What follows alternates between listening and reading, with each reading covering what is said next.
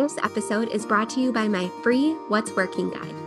If you want to download some tips on what is working right now in 2022 from both myself and other real-life indoor playground owners who are currently working to launch or grow their business, head to michellecaruana.com/whatsworking or simply click the link in the show notes or episode description. You'll get the free tips delivered right to your inbox. Download my What's Working guide right now. If you're in the play and party business and you want to operate with more ease and joy, all while making the living you dreamed of, I created the Profitable Play podcast just for you. Join me, your host, Michelle Caruana, for small but mighty tips Mondays, Wednesdays, and Fridays that will all add up to a big impact on your mindset, your business, and your bottom line. Stick with me to keep the passion and grow the profit in your play or party-based business. All right, Playmakers. So way back on episode 43 of this podcast, I welcomed Corinna Meckelborg as a guest. And if you have not listened to that episode yet, I'm going to link it in the show notes, but I highly recommend going back and watching it because Corinna is a specialist in helping brick and mortar businesses become more inclusive by better accommodating food allergies. And in that episode, she provided so many insights, not just about how to be more compassionate and spread awareness in your facility for accommodating food allergies. She also talked about the direct results that better accommodating food allergies can have on the profitability and the bottom line of your business, which, as you know, this is what we really focus on the Profitable Play podcast. So this episode is kind of like a part 2, and it's a really quick tip today, but it's really important.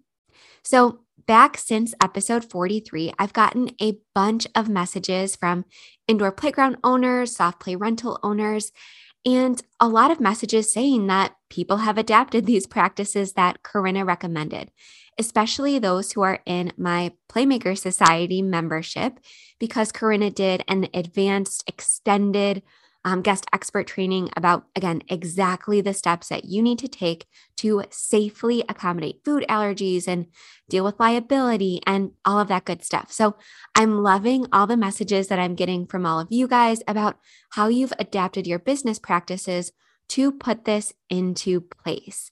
But something that's kind of come up is that a lot of people are slowly realizing that allergens can sneak into our businesses in some really unexpected ways, especially for those of us who have cafes. And because fall is coming up and maybe you're delegating ordering or drink recipes or things like that to a manager or to a staff manager, I wanted to bring you this reminder today is that it's really important as you change over for the season and maybe adapt your menu to include those seasonal favorites. You really need to make sure that you are continuing to be hyper aware of the allergens in your product. So I'm going to give you an example. A couple years after we opened, I really started delegating pretty much the full operational side of my Play Cafe to our manager. And that included really empowering her with the option to be creative with our menu and come up with new latte flavors and new drink recipes. And the staff absolutely loved it. Our lattes were selling like hotcakes. We were introducing new milk alternatives that were super trendy at the time. And our cafe sales were just exploding. But because I gave her this latitude and empowered her to be creative, we made some mistakes. And thank goodness somebody brought it up to me before anything negative happened. But I'm going to share this cautionary tale so that you can prevent it from happening to you, because this could have had a much different outcome. Now, at the time, we were not technically a nut-free facility. We were a nut-aware facility, meaning that you couldn't bring in any outside food or anything like that that contained nuts, but we didn't guarantee a nut-free facility because we were doing so many private party rentals, and it was really hard to keep track of all the food that came through our doors. Now, we did adapt those practices a little bit further down the line, but we were not nut-free. So I think that's one of the reasons why this didn't have a more negative outcome. But essentially, a customer who had a child with food allergies came up to our counter and said, hey, I noticed that you added a new fall menu. That's amazing, but I have a question for you. And I said, sure, go ahead. And she said, I noticed that you're doing almond milk lattes and you also have almond on your flavor list for your syrups. And I said, yes, you're correct. And it did not even occur to me because this was a coffee syrup that we needed to check it for traces of nuts because, to be honest, a lot of these syrups are filled with a lot of artificial flavors. But sure enough, almond oil extract was on the ingredient list, which would have absolutely been an allergy trigger for her child. So even though my manager knew to be really careful not to order granola bars with nuts or cookies or muffins or Danish or anything like that with nuts, for some reason, it just didn't click on the cafe side of the business.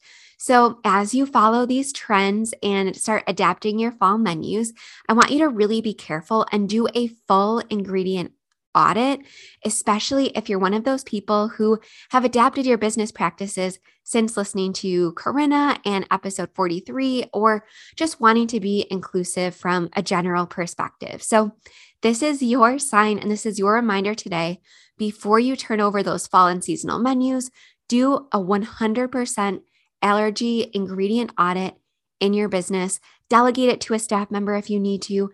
Have your manager break it up and divide it into multiple categories, which can be delegated to multiple staff members. But this is something that's really important if you are going to advertise yourselves as an allergy-friendly facility.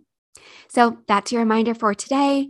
Your play of the day is to do your allergy audit. And as always, if you have any questions, my Instagram is linked in the bio. If you need more content, there are over 100 episodes of this podcast available to binge right now.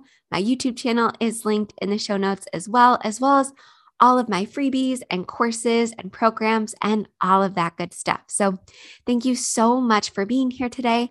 If you enjoyed the show, the best way that you can show support is to leave a 5-star rating and review wherever you are listening.